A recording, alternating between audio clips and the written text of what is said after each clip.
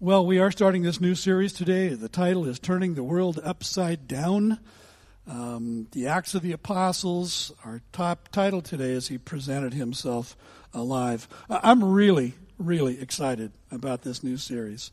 As I mentioned, the title is Turning the World Upside Down. The reason for that is that in Acts 17, there were a group of people who were actually opponents of Christ, opponents of the gospel, who said that the apostles had done that very thing. They had turned the world upside down. You know, as we look at the scene in our world today, don't you think you'd kind of like to do that again? Turn this world upside down, maybe turn it right side up. Here's what I know about that our strategies, our human methods, political actions, social actions will always prove to be less than adequate. And why is that? It's because it's only the Word of God and the message of the resurrected Christ and the power of the Holy Spirit that provide the resources that we need today in all of the places where we live our lives and all the places where we function to be world changers. And whether it's in your family, even in your marriage, in your place of work, in your neighborhood, it's the Word of God, the message of the gospel, the power of the Spirit that will be at work to accomplish those things. Well, my goal in this session is really twofold. First, it's to provide you with just a simple introduction to the book. Maybe very familiar to some of you, perhaps less familiar to others. Here's something I know about the Word of God. Every time you come back to it, maybe you've studied the Acts of the Apostles before, and you go, oh, I know everything that book's about. No, you don't. And how do I know that? Because I've studied it a lot of times too. And each time I come back to a passage of Scripture that I think I know, a book that I think I know, God suddenly just shows me things I've never seen before. So you might be very familiar with this book. You may be unfamiliar. That's okay. Secondly, I just in the second half of my time this morning, I'd just like to lead you into a brief study of the first 5 verses of the first chapter, which are kind of a preamble to the book itself. So I learned in the first service I need to move faster than I moved then. So who's the author of the book? Well, the writer of the book of Acts is a man named Luke. He's also the author of the gospel that bears his name, a fact that we're going to return to in just a few minutes. And tradition holds that Luke was a native of Antioch in Syria, just to the north of Israel. He was there was an amazing missionary church in that city that kept sending people out that were world changers, that were turning that part of the world upside down with the gospel. And it was a multicultural, multi-ethnic church that had a great heart for the world. Luke was probably a part of that church. He was certainly a close friend and traveling companion of Paul's. He accompanied Paul on several of his missionary journeys, specifically into the Roman provinces of Macedonia and Asia, the island of Cyprus, back to Jerusalem, and along the way, all kinds of cities, well-known cities, lesser-known cities, small villages. Luke was with Paul when they were shipwrecked on the island of Malta, had that adventure together. And we know from Paul's reference to Luke as the beloved physician in Colossians 4, verse 14, that Luke was a doctor. And that fact is given greater weight by Luke's keen attention to detail. He was obviously a scientist. He was also obviously a person that paid attention to details, and it just shines through and brings this book to vivid life. The recipient of the book is a man named Theophilus. And many have speculated down through the centuries that Theophilus was not an actual person, but rather that name kind of represented a composite of a church, a particular church, or a particular group of believers in Jesus, or just Christian believers generally. And the reason for that speculation is the nature of his name, because Theophilus combines 2 Greek words, theos, which is God, and phileo, which is brotherly love. Like in the word, the city of Philadelphia, the city of brotherly love. Theos and phileo, and it literally means, those things combined literally mean God lover or friend of God. Have it your way. Either one fits. Some have suggested that Theophilus even might mean loved by God. All those things are true.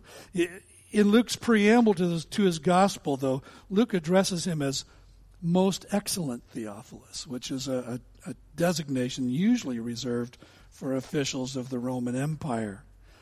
I've noticed of late that, well, not just of late, but in general, that we often refer to public officials with the prefix honorable. Whether they're honorable or not, because of their office, they get that designation, honorable. But it really suggests that Theophilus was an actual individual, probably an official in the Roman Empire. So why would Luke have written these 2 volumes, Luke and Acts, to an official of the empire? The fact is that we don't really know. We can only speculate. But here are a few possibilities. It's possible, I think, that Theophilus was a friend of Luke, who was what we today might call a seeker or an inquirer or even just a brand new Christian.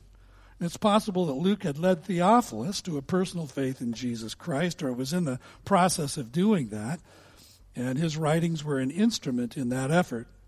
And if that is true, my hat is off to Luke, because what a monumental task he undertook in order to help his friend come to know Jesus better. And it's possible, secondly, that Theophilus merely had an inquiring mind, that he had some money, that he hired Luke, commissioned him to write an accurate history of the person of Jesus of Nazareth and the movement that he had initiated.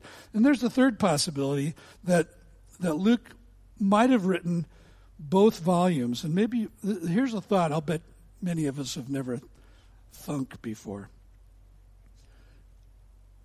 It's possible that Luke may have written both volumes for the purpose of demonstrating to Roman authorities that the empire had nothing to fear from the Christian movement.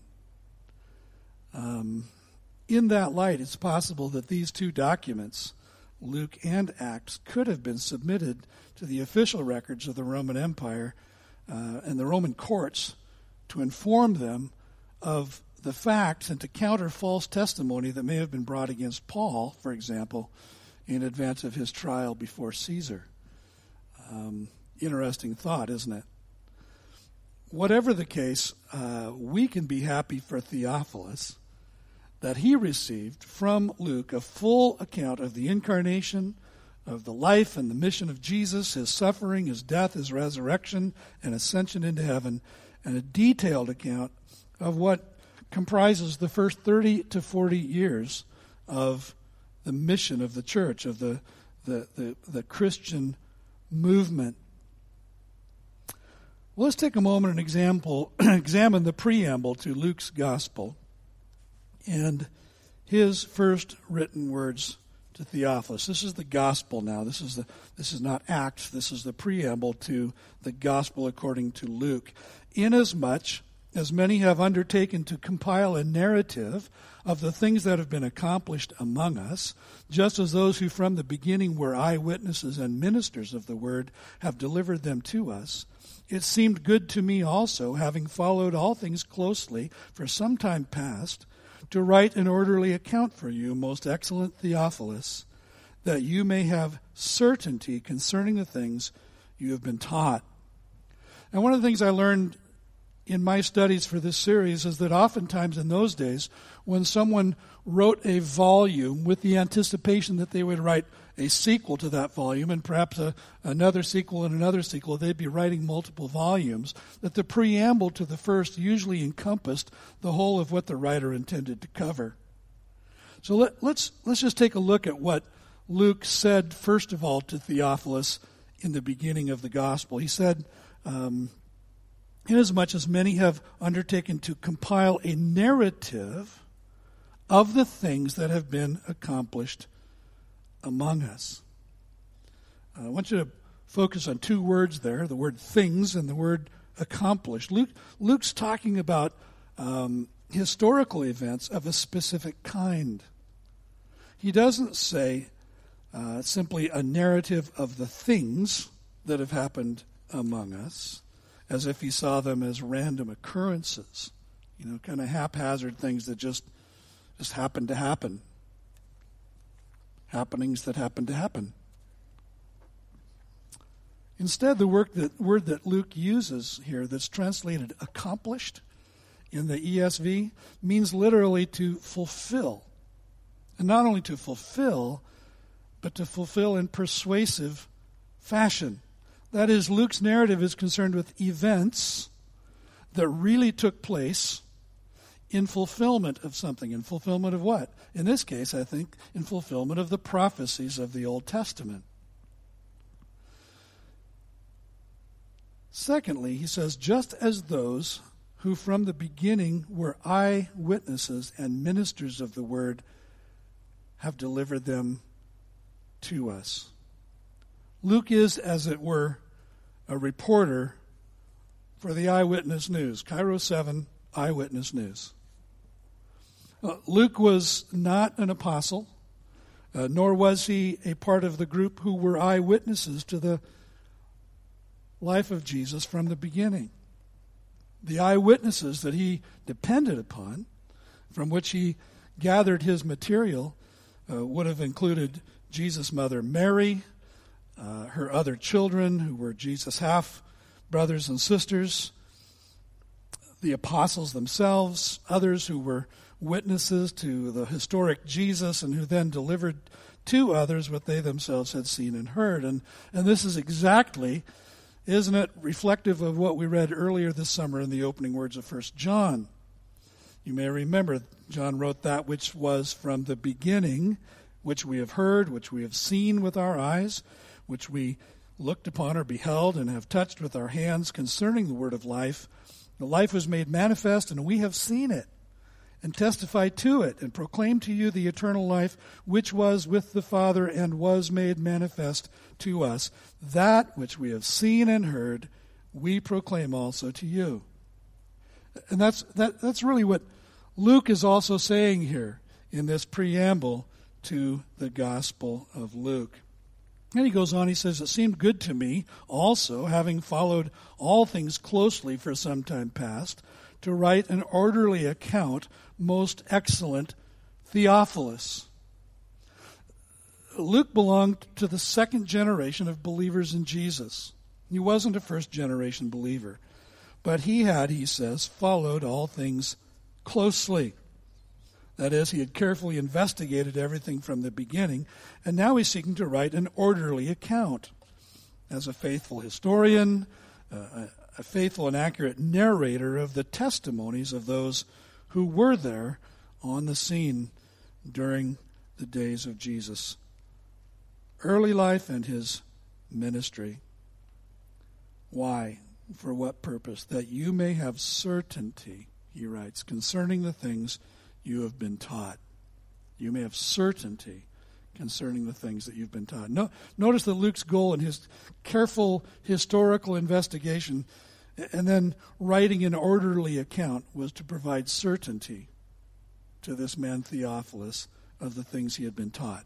In other words, Luke's aim was to write something on which Theophilus could rest his faith in Jesus. Something which could provide him with assurance of his understanding of the gospel, assurance of his salvation when he trusted in the gospel. And I think about, where do you go when you need certainty?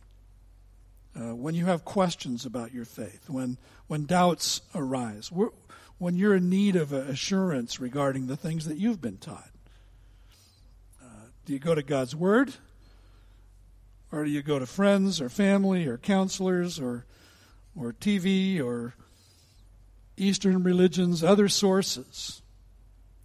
Here's what I'd like to say is that what Luke is doing and what Theophilus was going to experience and what people who have walked with the Lord for a while understand is that as we come back to the Word of God, even with the big questions, even with the serious doubts that arise in our lives, when we come back to the Word of God, we find assurance upon assurance upon assurance, so that there's a building effect that just deepens our faith as we immerse ourselves in the unfailing truth of God's Word. Now let's consider the title for a moment. Of course, we know it as the Acts of the Apostles. That was the name that was given to it by a man named Irenaeus, one of the early church fathers, clear back in the 2nd century. But is that the very best title? I think that's an interesting question. Is the Acts of the Apostles the very best title for this volume? Does it really reflect the content? In his commentary on Acts, John Stott asks the question whether to call it the Acts of the Apostles overemphasize the human element and fails to take into account the power and the leadership of the Holy Spirit. Because the pivotal event for the church following the ascension of Jesus into heaven, which really is the beginning of the book of the Acts of the Apostles, was the outpouring of the Spirit of God on the day of Pentecost. So is it possible that a better title might be the Acts of the Holy Spirit through the church? And again, John Stott suggests that this second title overemphasizes the divine element, because it might overlook the apostles and the others as the primary characters through whom the Spirit did his work. Well, I've thought about that a little bit this week, and I'd like to suggest what I think is an even better alternative title. In verse 1, Luke implies that the words and actions that he's reporting are those of the ascended and glorified Christ, working through the Holy Spirit. And some people think that Jesus' ministry ended when he ascended. But that's not what Luke says. Luke says that it was just the beginning. So before he went to the cross, Jesus had promised the apostles that he would send them the Holy Spirit. And during that teaching, he said this to the apostles. I don't remember exactly where it is, either in John 14 or John 16. I know that. But Jesus said to the apostles, and this is in the context of him talking about the promise of the Holy Spirit, that the Holy Spirit would come when he went away. But Jesus makes this very interesting statement in the midst of it all. He says, I will not leave you alone. I will come to you. He's talking about the Holy Spirit in context. And then he drops this little bomb right in the middle of it. I will come to you. And as you read through the Acts of the Apostles, so closely are God the Son and God the Holy Spirit identified with each other, entwined together, that in Acts 16, verse 7, Luke refers to the Holy Spirit as the Spirit of Jesus. So this may sound somewhat awkward, but let me just share this title and you can try it on for size. The continuing words and deeds of Jesus by his Spirit through the church. What do you think? Think that'll get any cultural traction? I kind of doubt it. But I think it's a more accurate title, the continuing words and deeds of Jesus by his Spirit through the church. And with that in view, let's talk about the scope of the book of Acts. What does it include? By scope, I don't mean mouthwash. I mean what is included in this book. And there are several angles from which to view this book. One is to see it as a book of sermons. Interesting way of thinking about it. But as you read the book of Acts, what you discover are 10 major sermons. And so if you think of them as posts, 10 posts all in a row, all of the action, all of the historical action is kind of strung together and connected by these posts, by these sermons. And what we find are three major sermons by Peter, one by Stephen, the deacon, right before he was stoned to death, first martyr of the church, and 6 more by the Apostle Paul, along with a whole bunch of other smaller sermons and testimonies from others. And these sermons are delivered to audiences of Jews, they're delivered to audiences of Gentiles, and they're delivered to audiences of Christians who are both Jews and Gentiles. There's another way of looking at Acts, which is to recognize that the two major characters and the major action pivots around two people other than Jesus, and they are Peter and Paul, the Apostle Peter and the Apostle Paul. In the first 12 chapters, the narrative centers on the ministry of Peter. And then from chapter 13 on to the end, all of the action pivots on and focuses on the ministry of Paul, who became the apostle to the Gentiles. But perhaps the best way to view the scope of this book, I think, is to view it against the backdrop of Jesus' words to the apostles in chapter 1, verse 8, which we'll see next week. But he says, "But you will receive power when the Holy Spirit has come upon you, and you will be my witnesses in Jerusalem, and in all Judea and Samaria, and to the end of the earth." Well, why is it such a valuable way of viewing the book? One of the important things to understand as we look at Acts 1:8 is it's not stated as a command. It's not an imperative. It's an indicative. It's a statement of what's about to happen. It's not a question. He's not saying, "Will you be my witnesses?" He's not saying, "This might happen." He's saying, this is going to happen. This is what is going to be true about your lives. You're going to be my witnesses in Jerusalem, Judea, and Samaria, to the end of the earth.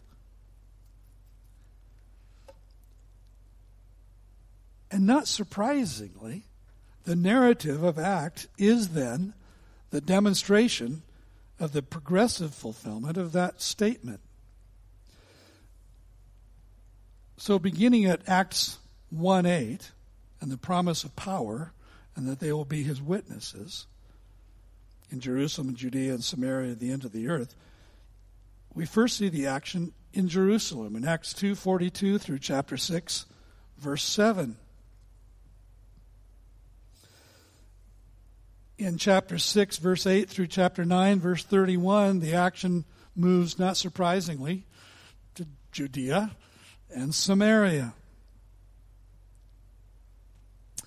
In chapter 9, verse 30 through 12:2, the action is in Syria, outside of the borders of Israel, now into Gentile territory. And then in chapter 12, verse 25 through chapter 19, verse 20, all of the action is in the eastern part of the Roman Empire. And so the Roman provinces of Asia, Macedonia, Achaia, and then over into Europe. And then finally, in chapter 19, verse 21 through chapter 28, verse 31, all the action is in Rome. And Paul's ministry there, his awaiting trial before Caesar. And the book ends there, but it ends where? In the uttermost parts of the earth. And the interesting thing about the end of chapter 28 at verse 31, the very last book of Acts, or the last word in the book of Acts, in the Greek is the word unhindered. It's translated unhindered, meaning that Paul's ministry continued on unhindered. Well, we know at some point that, or we believe on the basis of tradition, that at some point Paul was executed. But notice where Luke leaves it. Did he want to be Debbie Downer and end it with an execution? I don't think so. I think what what Luke wanted us to understand is that the ministry goes on. That the ministry of Jesus in the world is continuing today. How do we know that? Well, we know that because we're sitting here. And we have the opportunity to know Jesus, to hear the gospel, to trust in Him. The Holy Spirit is still writing new chapters. I don't know what the number of ours is. It must be quite large. But the work of the gospel, the ministry of the Holy Spirit, the ongoing actions and teaching of Jesus continues. And along the way, Luke's narrative, and part of the reason we love the book of Acts, is that it includes reports of adventure after adventure. So it's replete with arrests and imprisonments, of beatings, of riots, narrow escapes, a resurrection, a shipwreck, courtroom trials, miraculous rescues. It's an exciting book. And I am more than excited to journey through it with all of you in the weeks and months to come. Well, in the time we have left, let's just take a look at the first 5 verses of chapter 1. And I'd like to share 5 observations. 5 verses, 5 observations. And let me read it for us. In the first book, O Theophilus, I have dealt with all that Jesus began to do and teach until the day when he was taken up, after he had given commands through the Holy Spirit to the apostles whom he had chosen. He presented himself alive to them after his suffering by many proofs, appearing to them during 40 days and speaking about the kingdom of God. And while staying with them, he ordered them not to depart from Jerusalem, but to wait for the promise of the Father, which he said, "You heard from me. For John baptized with water, but you will be baptized with the Holy Spirit not many days from now." So 5 observations. And the first one is this, that Jesus chose them, that is the apostles. He chose the apostles. The first book, O Theophilus, I've dealt with all that Jesus began to do and teach until the day when he was taken up, after he had given commands through the Holy Spirit to the apostles whom he had chosen. He chose these men. Mark 4:13 says he appointed 12. It's in the beginning of Jesus' ministry. You remember that there were crowds of people that were following Jesus. There are multitudes, it says. And it was out of those crowds, out of those multitudes, that Jesus narrowed down those who would be his inner circle. And we can actually detect a group of 70, a group of 12, even a group of 3, Peter, James, and John, who were closest to Jesus. But Jesus appointed 12, whom he also named apostles, so that they might be with him and that he might send them out to preach. Notice that. Two things. He appointed them apostles, and he appointed them to be with him. And it was after that, only after that, that he would send them out to preach. Even Paul, who was not one of the original 12, became an apostle only by the Lord's choosing. In Acts chapter 9, verse 15, we read that in a vision, Jesus said to a man named Ananias, regarding Paul, "He is a chosen instrument of mine to carry my name before the Gentiles and kings and the children of Israel." So even Paul was appointed. Even Paul was chosen as the other apostles were. And as we look at who these men were, we realize that most of them were not exceptional men, maybe with the exception of Paul himself, who was a scholar, a Pharisee, probably had the opportunity to have been wealthy and influential. But overall, these were simple men, and they were men through whom Jesus continued to do, and he continued to teach. He continued to act. He continued to express himself through them. They were so successful in their mission, as we mentioned earlier, in proclaiming the risen and glorified Christ, that in Acts 17:6 they're described as these men who turned the world upside down. Secondly, and this is especially important, Jesus presented himself alive to them. He presented himself alive to them after his suffering by many proofs, appearing to them during 40 days and speaking about the kingdom of God. Now, maybe it's never occurred to you. Maybe in your mind the ascension of Jesus happened right after his resurrection. But that's not what the Bible says. The Bible says that Jesus was on the earth for 40 days following his resurrection. 40 is a biblical number. Sometimes I think we're to understand it as imprecise, and sometimes it's presented as a precise number. It's a biblical number, 40. But there was a period of time, an interim period between the resurrection and the ascension. And we know that Jesus' first appearance following his resurrection was to Mary of Magdala, Mary Magdalene, and the other women near the tomb. And they reported the news to the apostles, most of whom didn't believe them. But Peter and John got up and had a foot race to the tomb, found it empty, found the grave clothes neatly folded where Jesus' body had been laid. And then he appeared in a different form to two disciples. Remember that, who were walking on the road to the village of Emmaus. And they were dejected because they thought Jesus was dead. They hadn't heard the news of his resurrection. They were probably a couple of disciples who just left the city just to clear the air, get it out of their minds and move on. But they were dejected, we read. And Jesus appeared to those men, and they didn't recognize him at first. He disguised himself. But he opened the scriptures to them, and beginning with Moses and all the prophets, it says, he interpreted to them in all the scriptures the things concerning himself. What a day that would have been. What a walk with Jesus that would have been, right? To have Jesus himself just kind of unfold the full history of the Bible and explain how all of it was about him. That would have been amazing. And then he allowed them to recognize him, but then he vanished from their sight. At the moment that they recognized him and understood who he was and who they spent the day with, he vanished from their sight. Which tells us a few things about, and we see a few things about the nature of Jesus' resurrection body. Because he could disguise himself. He could appear in a different form. He didn't appear like an animal or, not like that. But he could disguise himself. Mary, you remember, in the garden didn't recognize Jesus right at first. We're not sure what was going on there.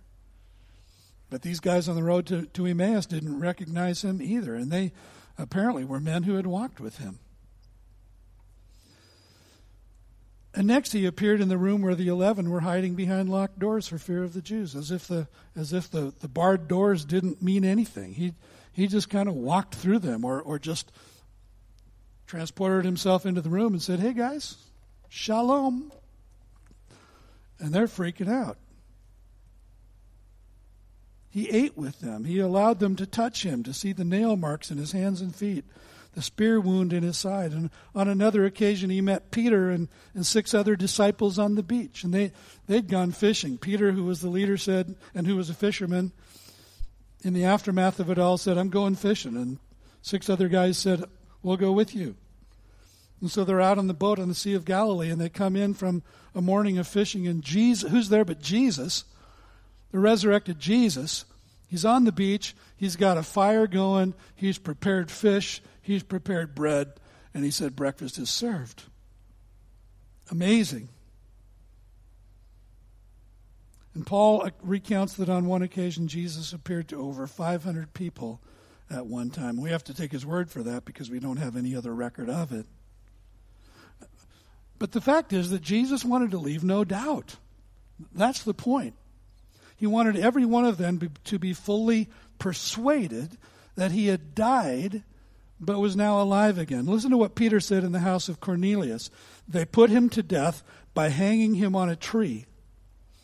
But God raised him on the 3rd day and made him to appear, not to all the people, but to us who had been chosen by God as witnesses, who ate and drank with him after he rose from the dead. And he commanded us to preach to the people and to testify that he is the one appointed by God to be judge of the living and the dead. To him all the prophets bear witness that everyone who believes in him receives forgiveness of sins through his name. And notice the way that Peter directly links the historical time and space reality of the resurrection to the command to preach the gospel to the people about who Jesus really is, to announce forgiveness of sins through his name. They never would have had the confidence to do all that would be required of them if they weren't entirely persuaded of his resurrection from the dead. I mean, they were already, in that period of time between the crucifixion and the resurrection, they were already chickening out, right? I mean, they were already denying, betraying, avoiding, running. And Jesus was calling them to a lifetime of proclaiming the gospel. They never would have done it if they hadn't been absolutely persuaded that he was alive again. And next, Jesus spoke to them about the kingdom of God. Verse 3 of Acts 1, he presented himself alive to them after his suffering by many proofs, appearing to them during 40 days and speaking about the kingdom of God. So the content of his teaching, when they were together during those last 40 days before he ascended into heaven, was the kingdom of God. What is the kingdom of God? Well, the Bible represents the kingdom of God as his sovereign rule over all of creation, visible and invisible, spiritual and material. His sovereign rule in human lives, his sovereign rule in history, his sovereign rule in all the spheres in which he reigns. His rule is universal. It's cosmic in its scope. There is nothing outside of his rule. And if we take a clue about what's meant in this context from the things that we know that Jesus said and did in those 40 days between his resurrection and his ascension, there appear to be three emphases. One, he wanted them to know who he really is, that he is Messiah and Lord. Secondly, he wanted them to connect the dots. He wanted them to understand his resurrection from the dead as the direct fulfillment of the Old Testament prophecies regarding him. Fulfillment of the hopes of Israel. Jesus is the hope of Israel, even yet today. And he wanted them to know that all authority in heaven and on earth had been given to him, and that they should obey his command to proclaim his resurrection and to make disciples of all the nations. And then Jesus commissioned them. He commissioned them.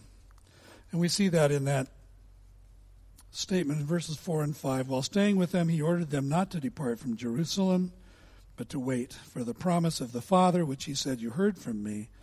For John baptized with water, but you will be baptized with the Holy Spirit not many days from now." They were to stay in Jerusalem and wait for the promise of the Father. And we're going to talk more about this next week, but what a great way to describe the gift of the Holy Spirit. He calls it the promise of the Father. The baptism with the Spirit is the essential equipment for Christian mission. And apart from that Spirit, apart from the Spirit of God, you and I can do nothing that touches spiritual needs. See, I understand every Sunday when I stand up here before you, and I have spent time in the Word, and I've put ink on pages, and I've laid it out as clearly as I know how to lay out. But I can only engage your mind. I can't touch your spirit. Only the Holy Spirit can do that. And if he doesn't show up and do those things, then we're all lost. We have to depend on the Holy Spirit. You know, there's a parallel passage in Luke 24 that's the perfect overlay for this morning. It's the very end of Luke's gospel, and it's kind of that overlap between Luke and Acts. But he says, then he said to them, "These are my words that I spoke to you while I was still with you, This is Jesus speaking, that everything written about me in the law of Moses and the prophets and the Psalms must be fulfilled. Then he opened their minds to understand the Scriptures and said to them, thus it is written, that the Christ should suffer and on the third day rise from the dead, and that repentance for the forgiveness of sins should be proclaimed in his name to all nations, beginning from Jerusalem. You are witnesses of these things, and behold, I am sending the promise of my Father upon you, but stay in the city until you are clothed with power from on high. Finally, Jesus ordered them to wait for the promise of the Father. He ordered them to wait for the promise of the Father. I don't know about you, waiting is not my strong suit. Anybody here that can resonate with that?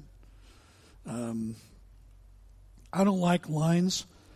We were at a Mariners game with our son and daughter-in-law recently, and somewhere in the middle of the game, my son said, Dad, let's go get some food.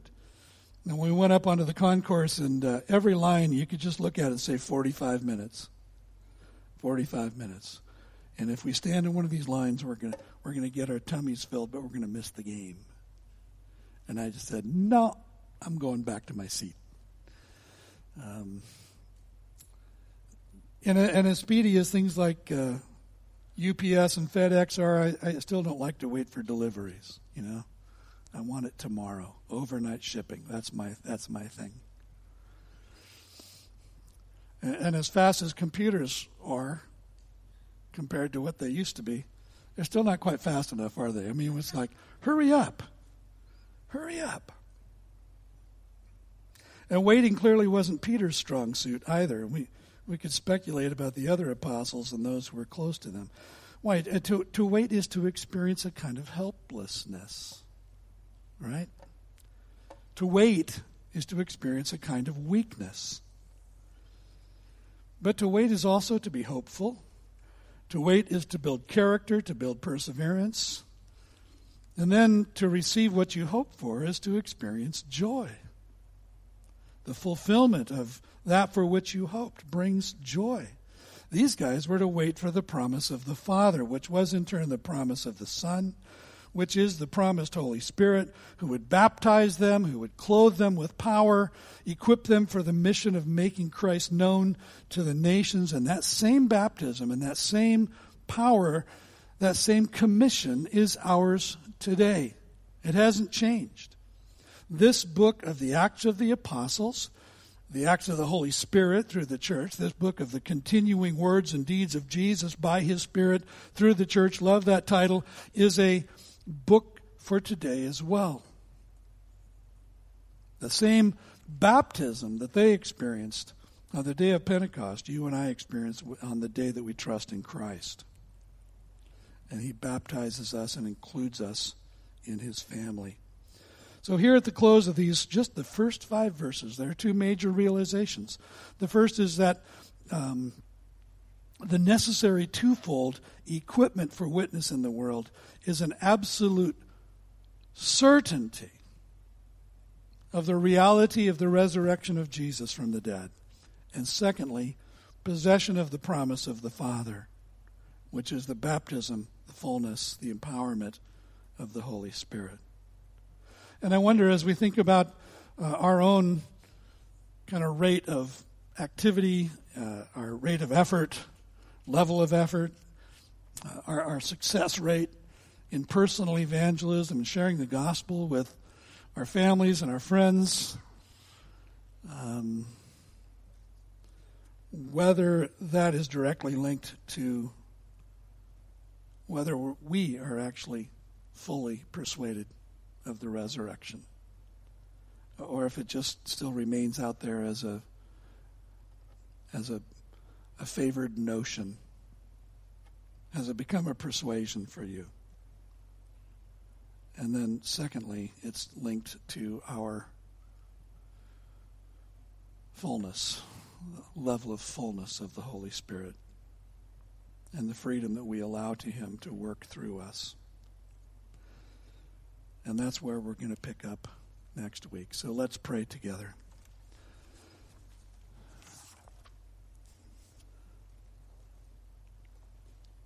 Lord, thank you for your word.